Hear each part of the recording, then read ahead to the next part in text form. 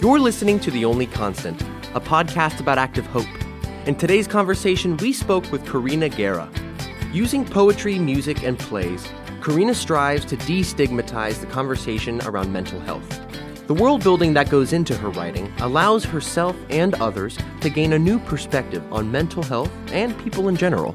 Everybody experiences things differently. So like the things that I experience with my OCD are like intrusive thoughts, and like a lot of the times when people are describing or depicting OCD, it has to do with like germs or numerically doing things in order and stuff like that. And it's just like, that's really not always what it is. And that's why I think a lot of people just don't like make that connection of like, hey, maybe this is something I'm also struggling with. Karina is also a first-generation college student. With a family that is incredibly supportive and a strong love for learning, she plans on expressing her truth and inspiring others to do the same. Hopefully, you find some hope today. Hello, everyone. Thank you for listening today, and thank you, my friend, for coming on. You're welcome. Let's start out with your name and your pronouns. Okay, my name is Karina Guerra, and my pronouns are she, her. Okay, wonderful. And before coming on today, you sent us a list of passions. The first passion on that list was world building. Yeah. In the form of writing plays and poetry and music, different things like that. So would you mind telling me where you got that love? Yeah. So my mom was actually like an author when she was younger. She used to just for fun like write stories. And so I think growing up she kind of like put that into the mind of like my brother and I for like creativity wise. Like she would always like help us with our essays, but then it would just be a little bit more poetic than they really needed to be. So yeah, I think definitely a lot of it comes from my mom, and just like the creativity that she always just like. That's awesome. Us. Yeah. So how does world building play into poetry? Because I think when people hear the word world building, we think of like fantasy and Star Wars and all those things. But how does it happen in poetry for you? Well, I think that everything that you write has some kind of something behind it. And so like to me when I write poetry, it's kind of like I'm almost like making up this like imaginary like world kind of thing that I will reflect back on, if that makes sense. Yeah. Like I'll come back to it and I'll be like, oh, okay, this is something I established already, and like how can I tie this into the next one, because I like it to be like chronological. Okay. And when it comes to how you write music and poetry or plays, is the process similar or vastly different? Oh, I've never thought about that. I don't know. We're going to figure it out right now. Yeah, no. I think that it's probably, like, I think there's some similarities and a lot of differences, too. Like, I would say that, like, the imagination aspect of it and, like, creating that kind of world and that kind of concept is similar across the board for me. But, like,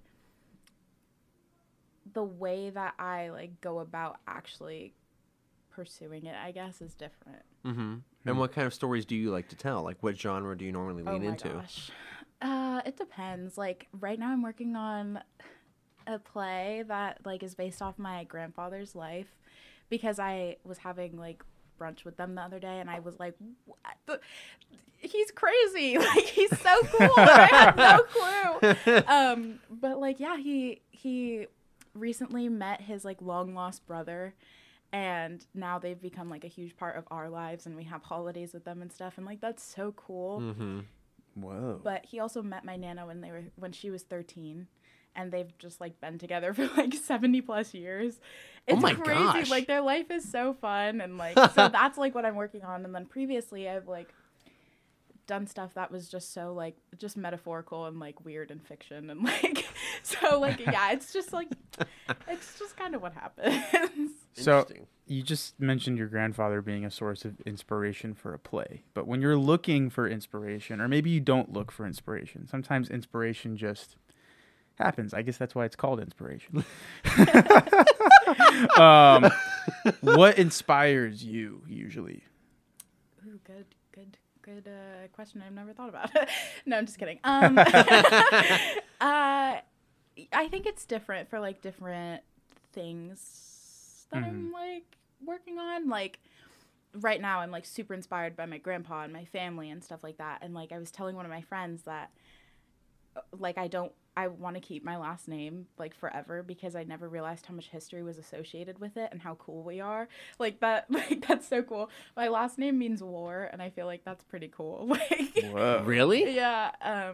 So like sometimes it's like family, sometimes it's like an event that happened. Like one time I wrote like a short story based on like a party I had gone to, and it was just so random. Like people were crying and like like people were drunk and like it was just like a weird mix of things, and I was like, this is funny. And then like so it's really just a ton of different things.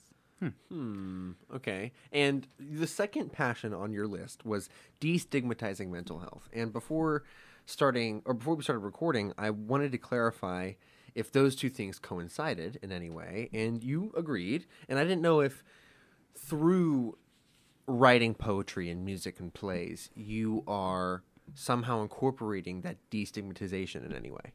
Yeah, 100%. I think maybe not necessarily for others, but like for me especially, Okay. I think that like having that creative outlet is something that comes back to how I can, because even I still have like stigmas about mental health in my mind, or of like, should I really be talking to people about this, because like, do they care, or do they think that's weird, or like things like that.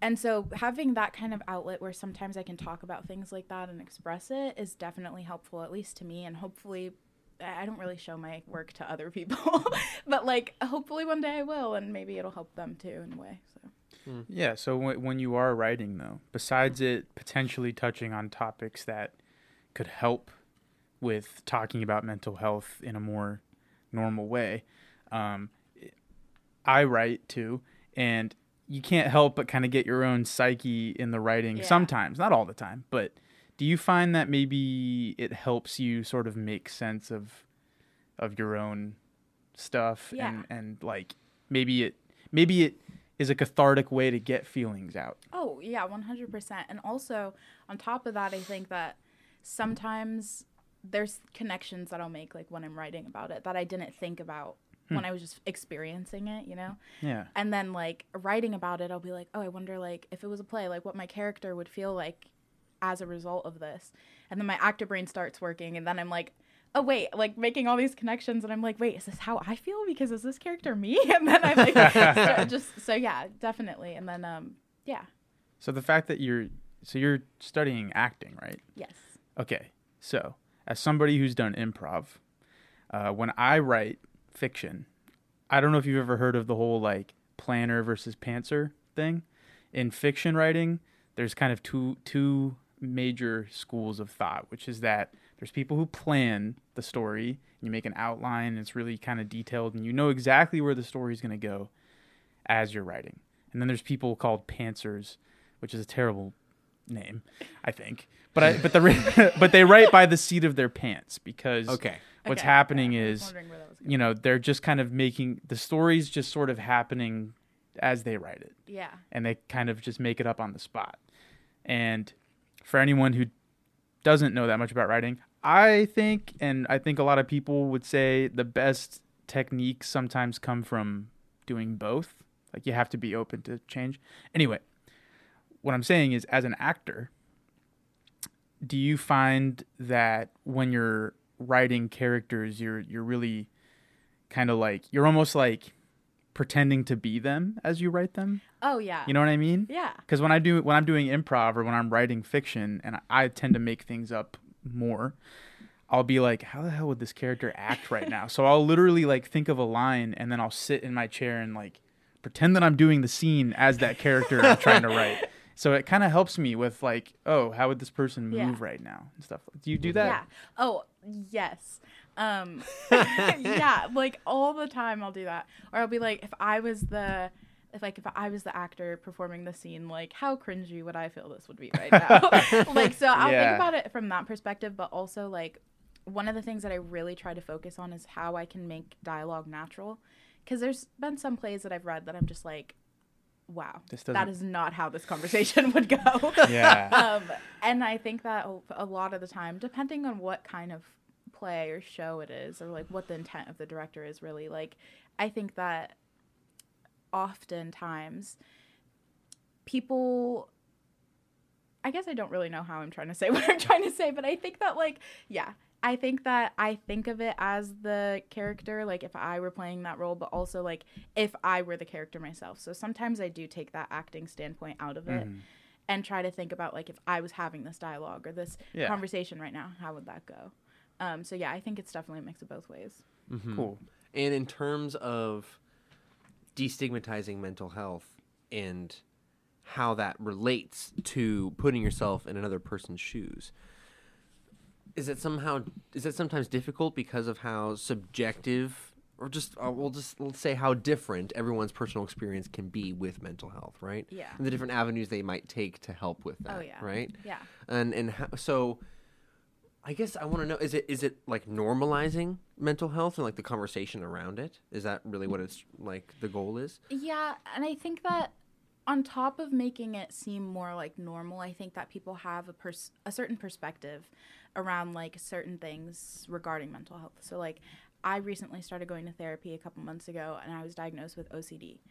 And like that connected everything from like my childhood and like recent adulthood, like that I just didn't think about before.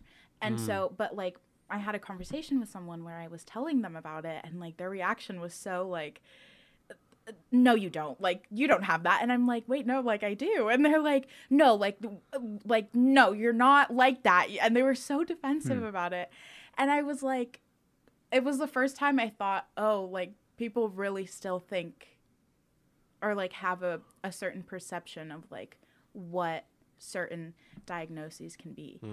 There's And a so- stigma. Like, what is it's literally a OCD looks stigma. like this only. Yeah. And so like you can make the conversation normal, but making it normal isn't necessarily going to change the way that people think about it. And I think that's what I want to do, is like change the way that people perceive it so that they can be more open to like loving and supporting people through it. Because like if you don't support people that are struggling with their mental health, who's going to, you know, like they need support. And so I think that was like my biggest thing, was like I had that conversation and I was like, that is crazy. Like I never thought that I would talk to somebody about that and they would react that way. And it was because like I talked more about it with them, and they were like, yeah, like you don't like knock on the door 3 times before you walk in, or you don't like do these kinds of things. And it's like, okay, so you've been watching a lot of movies and you don't know a lot about this, and that's okay. Like sometimes people really just need to be educated about it, which is 100% what I want to do, because it's like I'm not expecting to change the world or change people's perspective, but I definitely want to at least educate them, make that conversation more normal, and take away that kind of stigma that they might have about what it could be or what it means or like things like that. It's really interesting that you just brought up, oh, you've been watching too many movies. Because since you're also studying acting, and that goes into world building and, you know, potentially the discussion and normalization of mental health, do you think that the media, I don't even want to say the media, I guess, like, do you feel like TV shows and movies are showing mental health in an accurate way? I mean, obviously everybody experiences things differently. So I don't think there's necessarily one right way to show a mental health diagnosis on TV. But it just raises a very interesting question, you know, because I'm just going to move that over to you. What do you think? Yeah, I mean, I think sometimes it's kind of hit or miss. There's been some times where I've like, I can't think of anything in particular, but I've like watched something and I've been like, wow, that was so grossly like exaggerated and like so stereotypical, you know? And it's like sometimes it's not like that. And everybody experiences things differently. So like the things that I experience with my OCD are like intrusive thoughts and like sometimes compulsions, but it's not necessarily like everything has to be done in 3s, or like not necessarily compulsions about like germs and things like that. And a lot of the times when people are describing or depicting OCD, it has to do with like germs or like numerically doing things in order and stuff like that. And it's just like, that's really not always what it is. And that's why I think a lot of people just don't know necessarily about like make that connection of like, hey, maybe this is something I'm also struggling with. So, but then other times I've like Grey's Anatomy, I like started watching the like newer seasons. And I think that like, as much as I like have not like a bone to pick, but as much as like I don't necessarily like love that show, I think that they do a relatively good job about like showing what mental health like really looks like and like that scale of what it could be. And like the way that they do it is like with the medical field, like how doctors are affected by things like that, but it's applicable to everybody. Yeah. Okay. Okay, so I'm curious because I think Ted made a good point in terms of the oversaturation of media and blah, blah, blah, all these different perspectives on the same thing, even though it's a very broad topic. But it's interesting to hear your perspective because I wonder, because I know in the second half we're going to talk about education, all that wonderful stuff. So I don't want to jump ahead. Right? I don't want to get ahead of myself. But I am curious on your perspective of the, I guess the ability to give so many perspectives on the same thing and the fact that something can be grossly over exaggerated on a TV show, you know, and you're watching that and it's like, what the heck is this? It's like, you know, but at the same time, it's like, it goes into like the resources that maybe the writers and stuff have and all that fun stuff. But what I'm curious is that when you are writing these stories, because you have to think as a writer, not only as an actor too, in these situations. So when you are writing a story, do you have to take into account all of these different perspectives, or is it truly just sticking to your own? I think it really depends on what story I'm trying to tell. So, like, if I were trying to tell a story that was more based off of my experiences, I would go more based off of the things that I've dealt with or experienced and, like, the stigmas around those things and trying to, like, rework that, you know? But also, just because I have that diagnosis doesn't mean that that's how everybody's going to feel that way. So, like, I will often try to, like, research it a little bit more and not necessarily, like, study in depth, but, like, get a broader feel for, like, how other people might also experience that, too. And I wonder, too, because you were talking about the person who, you know, reacted that way toward you. It was like, no, you don't do this way, so you're not this, right? But at the same time, or no, I'm going to put a period at the end of that statement. But there's also so many, I understand the perspective that labeling something might have someone like overthink something and be like, oh my gosh, I have this thing that's wrong with me. But I think the whole point, like the point you're bringing up is that if by normalizing and destigmatizing mental health, it won't be something that's wrong with you. It's just something that's a part of you. Exactly. Yeah. And I think that was like a struggle for me to find. So like this, like the past spring semester, I was like, my biggest focus was just like going to therapy and like trying to like struggle less.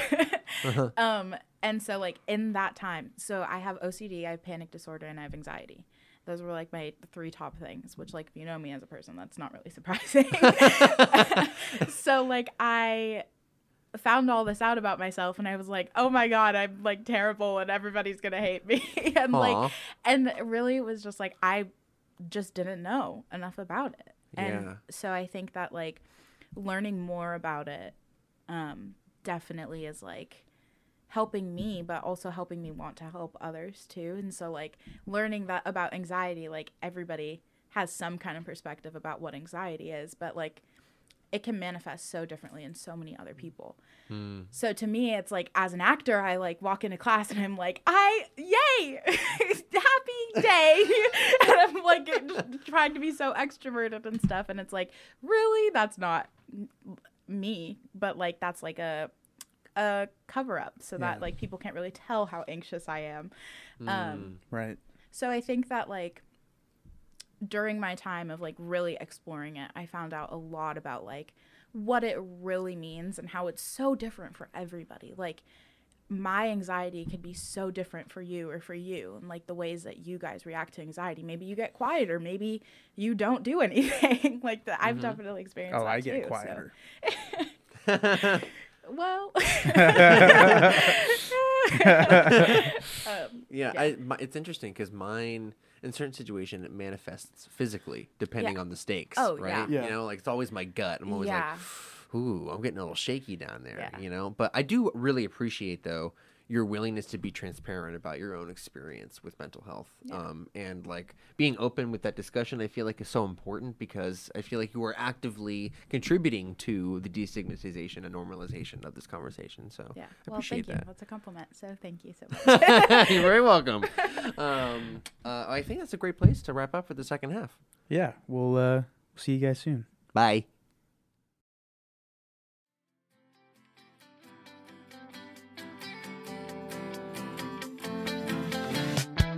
We'd like to take a second to shout out our monthly patrons. Thank you to Aaron B., Christina S., Corbin G., Dan W., Mimi S., Kareem A., and Luciano B. for their continuous support of the podcast. Everything we do on this show wouldn't be possible without the generous support of listeners like you. Consider joining us on Patreon, where for just $1 a month, you can support the podcast and help us even more in the conversation about active hope. Now, back to the episode. Hello, everyone, and we are back. Karina, I want to open up this second half with the fact that you are a first-generation college student. Yeah. And how has that been? Eventful. I think that like the whole like admissions process was like so crazy because my parents both attended a little bit of college but didn't finish. And my brother is like very, I'm going to butcher this word, entrepreneurial. I can't say that word. He's an entrepreneur. He's an entrepreneur. I cannot say that word. Entrepreneurial. It's so funny though, because like most people would just like try to pronounce it and then move on. It makes it so much funnier when you do that. Great, it's awesome because we can relate. Well, yeah. So, so he's like been working and like owning his own businesses since he was younger than I am. So Whoa. That's crazy. Wow. He's really entrepreneurial. Yes. Like I remember when he was like 15, he like made a small business like building longboards. Like that was so cool. No, that's sick. Like I you love know, longboarding. in my adulthood, I can admit how cool my brother is. So whatever. But that's gross. yeah. So he went down the like business route, didn't attend college. So like, and when my parents did, it was many years ago. I don't want to say how many because they'll be mad at me. And I'm like, not trying to call them old, but it was like they didn't do it digitally. So yeah. And that was like crazy. And I like didn't have like a lot of experience, and my family didn't either. So like none of us knew what we were doing. One of my best friends is actually so he's 2 years older than me, but he is a year ahead of me in school. He took a gap year and he was auditioning for BFA programs. And so I learned a lot about that from him, but also I was too like scared, and also my ego didn't want to let me like ask him for that. And so I was like, what do I want to do? Do I want to be an actor? Do I want to be a lawyer? Do I want to study film? Do I want to study music? And I was like, I want to do all of them. So I'm going to apply to all these schools and do all of this. So Florida State was the only school I auditioned for the BFA acting program. Now I'm here and I love it. But like that whole process was so crazy because nobody knew what we were doing. We just kind of like went by the due dates and then like hoped for the best. But didn't you get accepted in like some other school for something like really good? Right? I remember yeah, we talking like about it. Yeah. Yeah, like several. But not BFAs. Well, but whatever. I'm not specifically for acting. It was something different. What was it? I got into NYU for theater education. That was like, Nice. my biggest flex. Oh, that's awesome. Nice. Yeah. If you get into NYU for anything, you're smart as hell. So. Well, boom. Wow, that's so crazy. There's a second compliment for you. Yeah, thank you.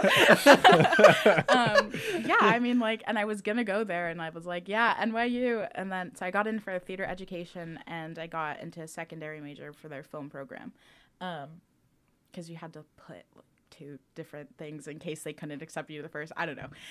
So you got into their film school too? Like film studies, so it wasn't like It wasn't Tish. No. Okay. No, it wasn't Tish.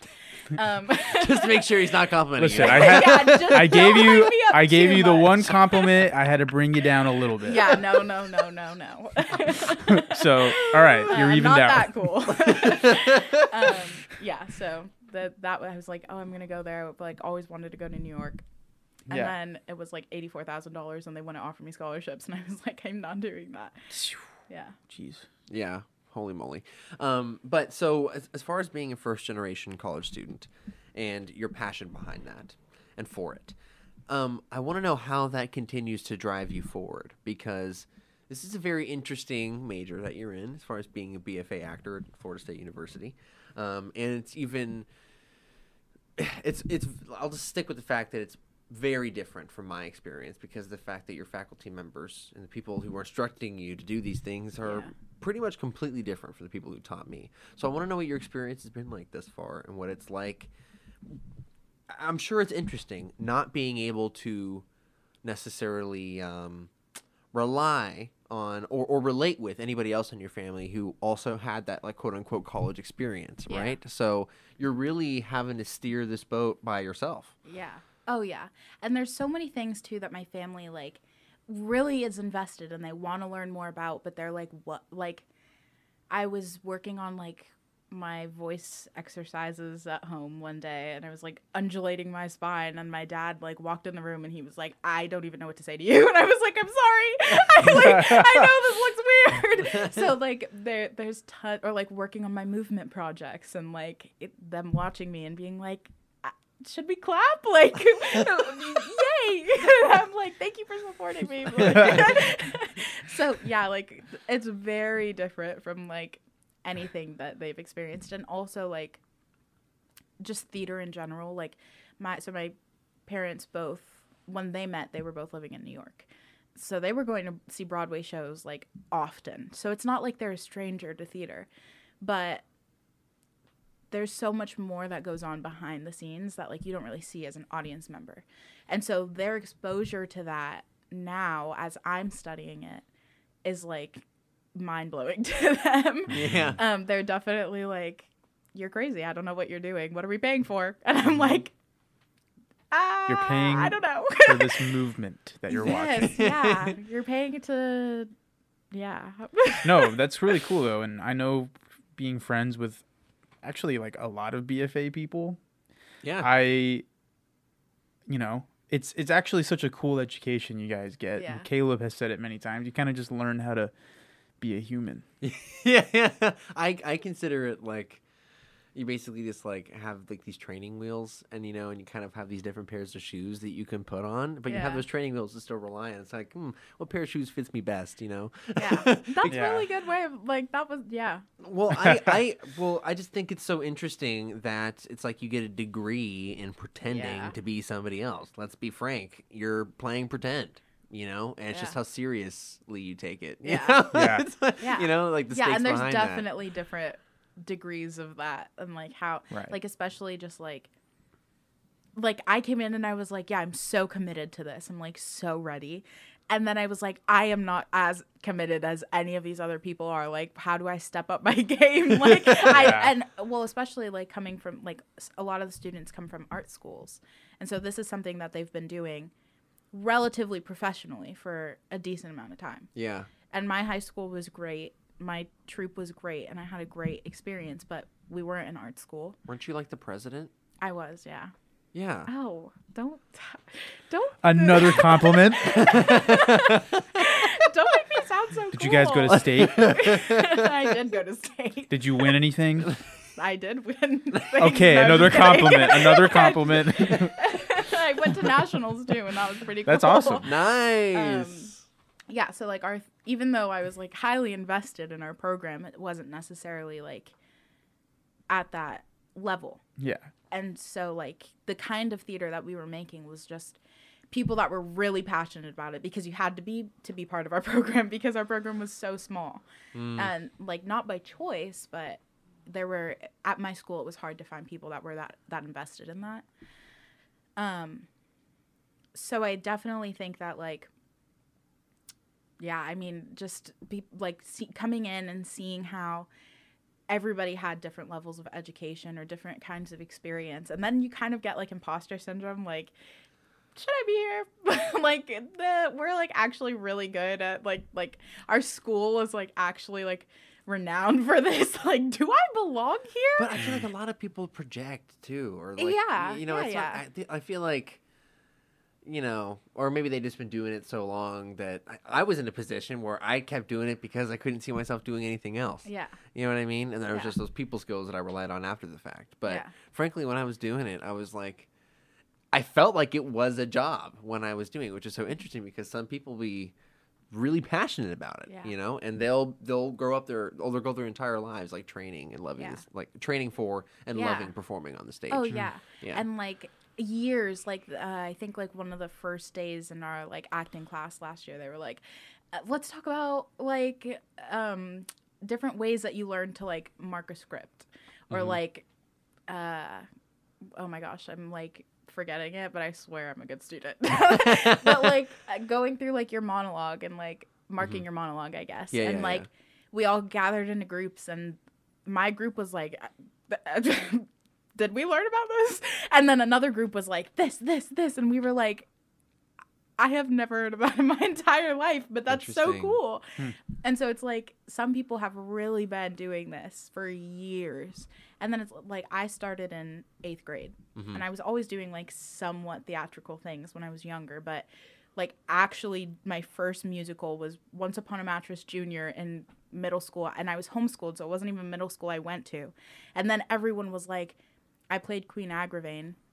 And they were like, nice. Yeah, it was pretty cool. And they were like, they kept doing the like Mean Girls thing. Like, she doesn't even go here, like bullying me about like getting that role and not going to the school. And so like, that was my first experience with theater. I bet none of those people were presidents of their theater troupe. Yeah. Actually, no, they weren't. So I have one more question about you being a first generation college student. Yeah. So we talked a lot about, you know, you can't necessarily relate. Your parents can't necessarily always relate to what's going on in your education. But have you met other students in college who are first generation college students at all? Yeah.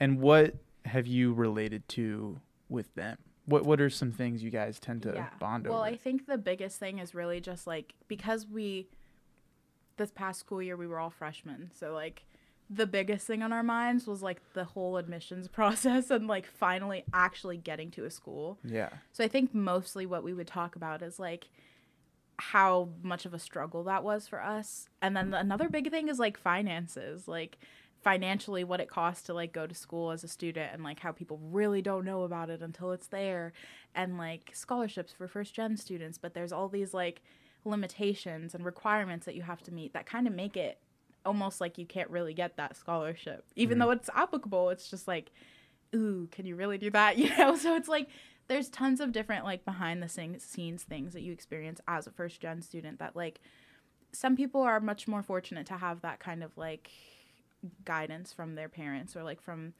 like figures like that in their life. But like sometimes as a first gen student, it's not because your parents or your parental figures don't want to, it's because they can't. Yeah. And so I think that's one of the biggest things that we always talk about. Well, I feel like this works as a perfect segue to your passion for education as a whole, because in that same regard, though, you can be like what your parents can't be for you right now to your college experience. Yeah. You can be that person for someone else, right? And I feel like that leads directly into your passion for education, because I feel like that just directly applies toward using your experience to help others. Yeah. Oh, yeah. 100%. And so is that... I mean, clarify, I guess, for me, what exactly makes you passionate about education and educating others? Yeah. So when I was thinking about what I wanted to do, like as a major in college, I was thinking about like what I was actually like the most passionate about. And I was like, I want to be a teacher. And then everyone was like, being a teacher sucks. Don't do it. And I was like, okay, but I want to be a teacher. And so, like, I think that was one of the biggest things for me was, like, if I were to teach, like, what would I teach? And then I was like, okay, well, English was always my thing. Like, I was always, like, studying writing and literature and stuff like that. So maybe I'd be, like, an English teacher. And then I was like, I don't really want to do that. And then I was, like, thinking about it, and I was like, okay, wow, I'm, like, actually really passionate about theater. Maybe I want to be a theater teacher. And so even though I'm studying, like, a BFA in acting, my ultimate goal is to one day become an educator for theater, whether it's, like, in a public school or like an educational like leader in like a community theater or something like that. So education as a whole, like literally the word education, like I'm passionate about that, educating others, but also just like little things that I learn about in life that I'm like, that's so cool, someone would enjoy this. And like I'll randomly say like a fun fact, and I'm like, is that embarrassing? Should I not be doing that anymore? But it's like, like to me, it's like, it's so cool. Other people need to know this. And so I think like in like every aspect, really just like, I don't want to be like, oh, I was born to educate others.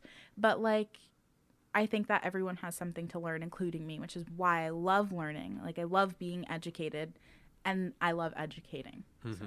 And on that same note, I would say that someone has something they can educate everyone else on as well. Oh, yeah. You know, it's like everyone can learn something, everyone can teach something in some way, you know. I personally don't have any more questions for you, Ted. Well, I was just going to piggyback off of what you were saying about education, which is like every time you learn something new about the world, it kind of, it's like some clouds, some mist sort of parts a little bit. And it's like the world is that much bigger. Yeah. Because... and like history is something I'm very passionate about. So I love learning about history. Yeah. And it's like every time I learn something new about history, like the puzzle pieces of the world kind of like, you find another one, you're like, oh my God, it makes sense why that's like that now. Yeah. So I guess that's just my little monologue about why I think people should also learn things when they can. Oh yeah, 100%. It's funny that you say that because I recently watched the movie Oppenheimer, which I've been nonstop talking about. So maybe that's funny for you. I don't know. It was so good. So like when I went to go see that movie, I like walked out of the theater and I was like, my life has changed in the most like dramatic way, because like cinematically, it's like one of the best movies I've ever seen. But also, I learned about Oppenheimer in school. I learned about like the history of the atomic bomb and like all of these different things, and it never clicked for me, like ever. And then I watched that movie and I was like, oh my God, my life has changed. Everything makes sense now.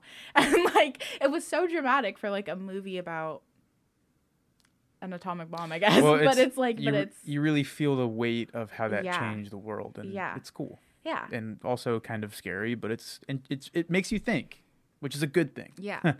Yeah, 100%. And then like, seeing Barbie, I saw Barbie right before it, like Barbenheimer. Did the double feature, dressed up and everything. But like even in Barbie, there's so many things that you learn about. Like I didn't know that she had named. Have you seen Barbie? No. Okay. Have you seen Barbie? Yes. Sorry, I'm being like an anti-person right now. I'm like, well, how much do I want to disclose? Do you exist? Underneath a rock. I feel like often I'm like, have you seen this movie? And you're like, no. So that's just you at this point, I think. You just got called out. No! No, but like this is a little bit of a spoiler. Okay. I had no clue that she like named the Barbies after her daughter, Barbara. And so like thinking about that, it's like Barbies did kind of change the world if you think about it. Like I grew up playing with Barbies. I used to like wash her hair in the sink and then accidentally like cut it all off because I thought it would grow back, and like be a hairdresser for a minute, you know, like so like so many people have played with Barbies in their life, and then you think about what it might be like for the inventor of Barbie to like know that thousands, millions maybe of people are like playing with something that was like her brain baby, I guess, and like named after her literal daughter. Like that's so crazy. That's a legacy. Yeah, like, and I never would have thought about that. That's awesome. That is awesome. So now that we're at the end of the episode, I have one final question for you, which is, how have the passions that you've talked about, or just things you do in general, changed the world around you? How do you change the world around you regularly? You know, I think that people change the world around them just by existing sometimes. And I think that, like, sometimes I'll put that kind of pressure on me of, like, how can I do something that matters today? And I have to think more about the fact that, like, everything I do matters at some point, you know? And I think part of that is, like, the anxiety that I have of, like, what is my life and how do I live it? And then it's like, no, like, every single person, like, every step that they take does something to the world, I guess. And so I think that, like, the ability that I have to be imaginative and be creative and do those kinds of things and learn things and educate other people is like my contribution to the world, I guess.